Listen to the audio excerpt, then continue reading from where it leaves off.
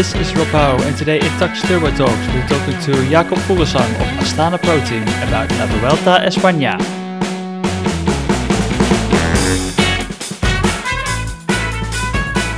It's Friday the 23rd of August. It's one more slip before the start of the final Grand Tour of the year, La Vuelta a España.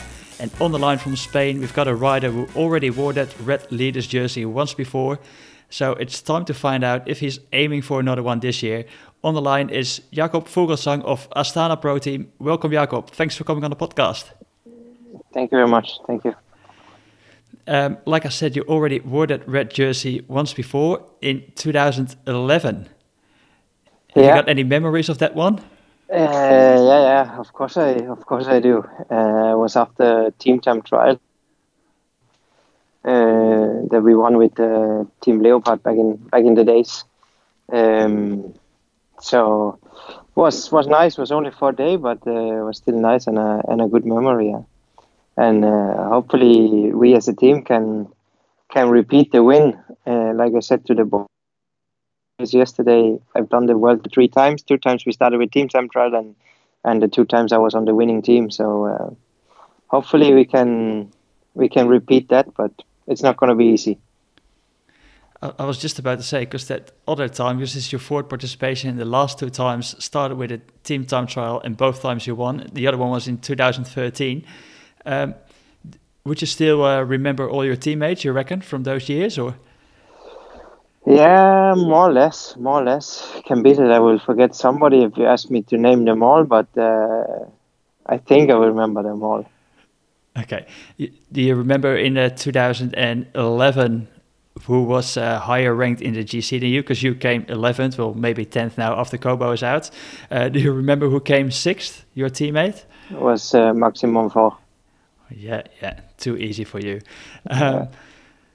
So you're coming off a stellar season so far. Obviously, Spring Classics campaign, the Tirreno, all great results, winning Dauphiné, and then came the Tour de France. Unfortunately, the second time in your career that you had to abandon a Grand Tour. How did you bounce back from that disappointment afterwards?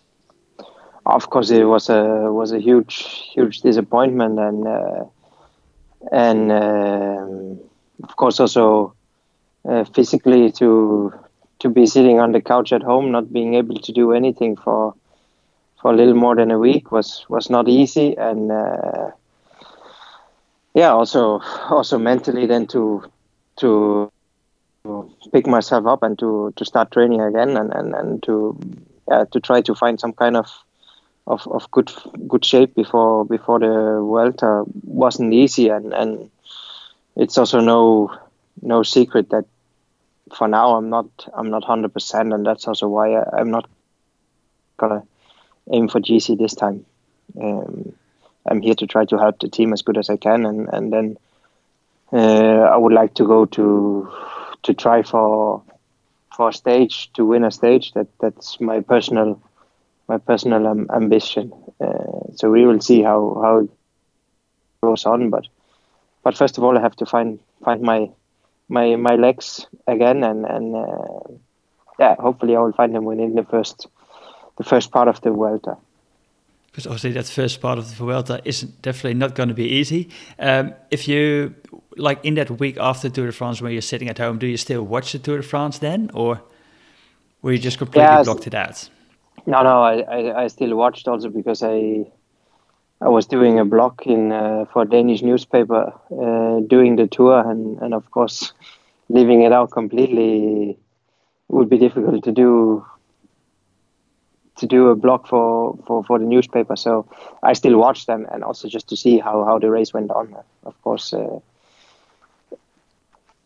it would have been nicer to be racing, but that wasn't possible. So that's how it was.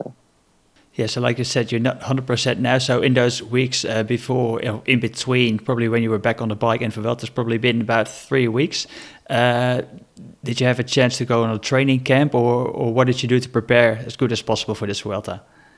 No, I stayed home. I tried to take it a little more easy, also because my main goal is to to find my legs here, and then to finish the season in a good way, World Championships, and I would like to do good also in Lombardia in the end. So I think for that it's also maybe better that I'm not 100% to start with, but yeah, I have to be careful also not to kill myself during the Vuelta. I would like to finish off in a good way and to come out of the Vuelta with good shape and stronger than now, and not killing myself.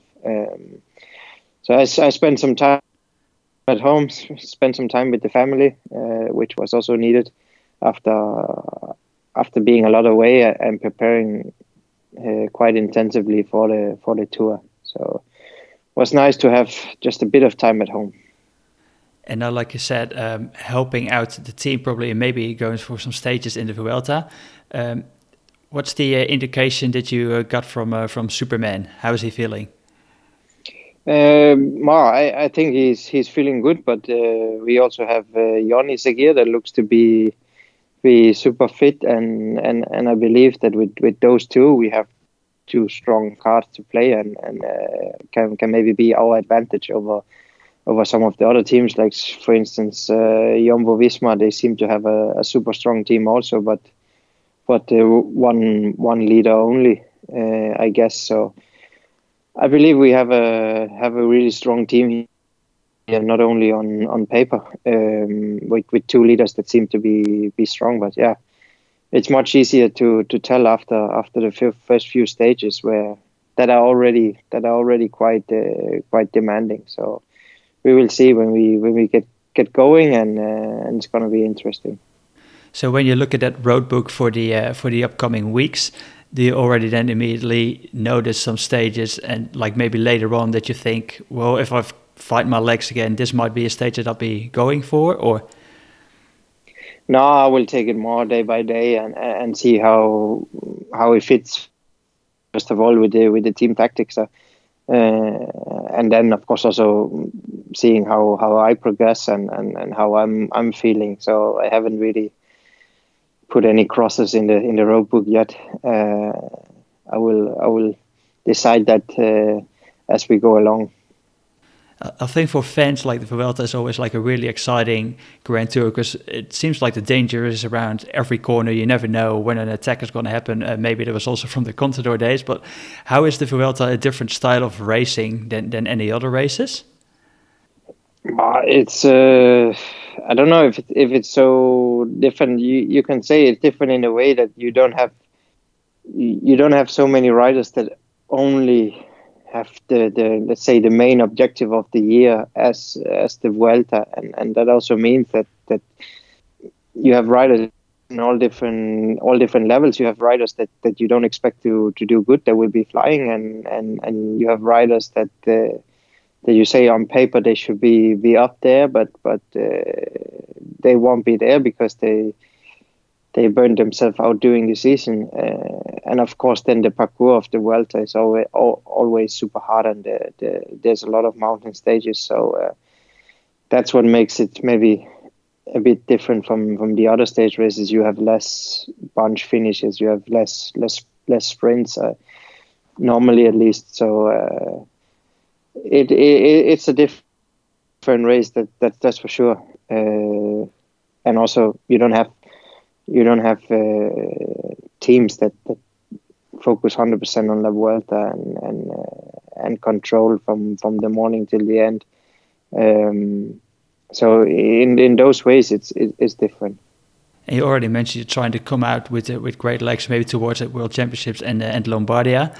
Looking at those World Championships in Yorkshire, looking at the Danish team, what are your expectations from there? I think we can have a super strong team, and it looks like we get eight spots, so that's also great. And right now you see also a lot of young Danish guys that are going strong. So I'm quite confident that we can be at the start line in Yorkshire with a strong and competitive team, and that we have quite some cards to play. Then we have to see on the day, but no, I really think that we have we will have a strong team for the Worlds. And then maybe even looking further ahead, because next year World Championships in Switzerland, and you were obviously born in Switzerland, while being Danish. Is that a special thing maybe for next year, a special goal with the parkour that might suit you being in Switzerland? That I haven't really really looked at yet. I think next year the big goal for me, or the 1 day race, if you say that way, that I really have focused on, it will be the Olympics. That's one of my main goals for next year, and the one that I, let's say, have in mind for the moment. I took silver in Rio, and would love to change that for the gold. I know it's not easy, but I think the parkour in Rio isn't too bad for me. So there should be possibilities if I arrive there in good condition. It's definitely a great aim to aim for, and obviously for next year and the year after, you just signed that contract extension with Astana. There was a no-brainer for you?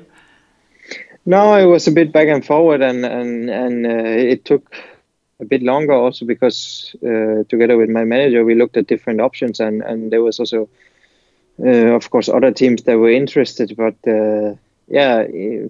in the end of the day, I'm 34 years old now, and probably don't have 5 or 6 or 7 or 8 good years in front of me. So it came down to that it was important for me to stay with a team where I knew what I had, and I mean, this year has been my best season ever,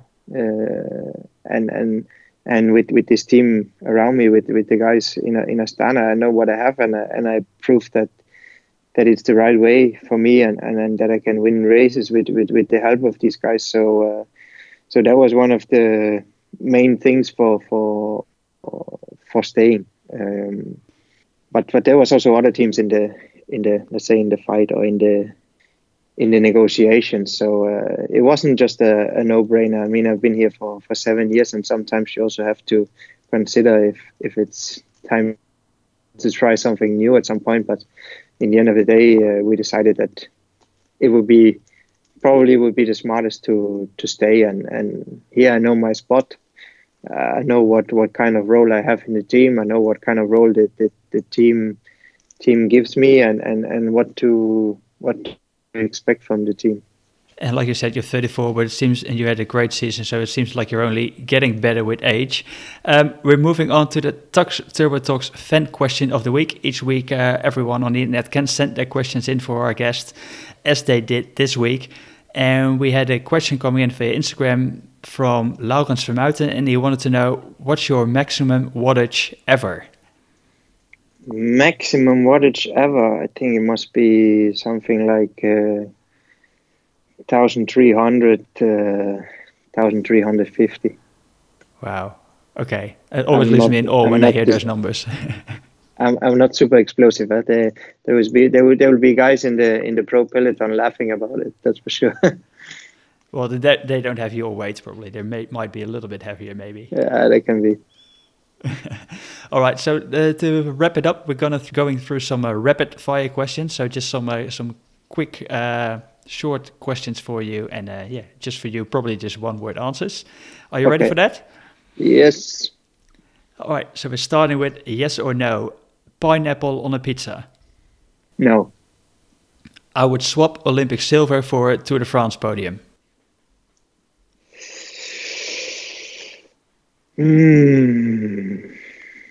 No.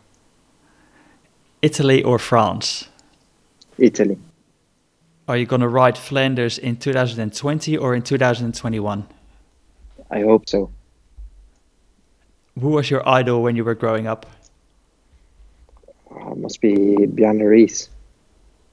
Over all those years in the pro peloton, who was your favorite teammate? Andy Schleck. He's actually, I read this week that he's actually younger than you are. Yeah, but not by much. Not very much, but still, I was a little bit surprised. When you look back now, all my teammates from when I started, they, or at least the ones that I did Tour de France with, they stopped by now. I'm the only one left from that group. Stuart O'Grady. Still going strong. All right, last one. Sorry, who wins La Vuelta? Roglic. Okay. Well, that's it. We're going to wrap it up. Thanks, Jakob. Thanks so much for your time on the day before the start of the Vuelta. Appreciate it, and good luck, and hope you find your legs in this Vuelta. You're welcome. Thank you.